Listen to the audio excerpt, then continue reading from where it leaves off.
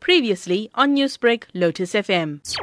He was articled to another Congress stalwart, N.T. Naika, and we met during our studies for the practical law examination. But I knew his family long before then. And then we started the firm of Seedat, Pillay and Company at Lakani Buildings in Grey Street. We were in partnership for about 30 years. Hassim Seedat is, apart from his being a lawyer, he was a Gandhian scholar and a supporter of the Natal Indian Congress. I think it was in the 1968 or 69 when M.D. Naidoo was detained.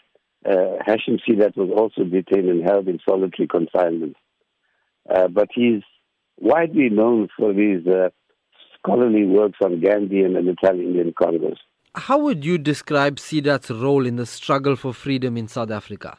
Hassim was always very active. He operated very quietly in the background. He was a founder member of the Democratic Lawyers Association, which was succeeded by NADA, the National Association of Democratic Lawyers.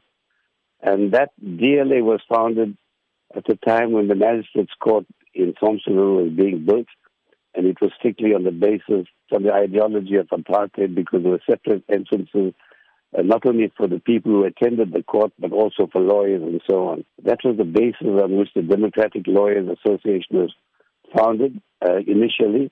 You wrote on your social media that Seedat was one of the original founding members of the old legal firm Seedat, Pillay and Company. What can you say about his role in this company? Well, Hassim Seedat was very much of a civil lawyer, and he was widely respected. Not very much of a courtman, but mostly confined to his chamber work. He had a wide circle of clients and friends, and very respected in the community. Today marks Eid for people of Islamic faith and the day that Seedat has passed on. What can you say about this or the role that he played in the Muslim community since the time that you know him?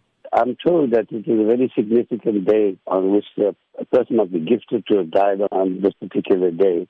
Hassim was, as I said, in the Muslim community very widely respected, and he drew a lot of his clients from that community as well.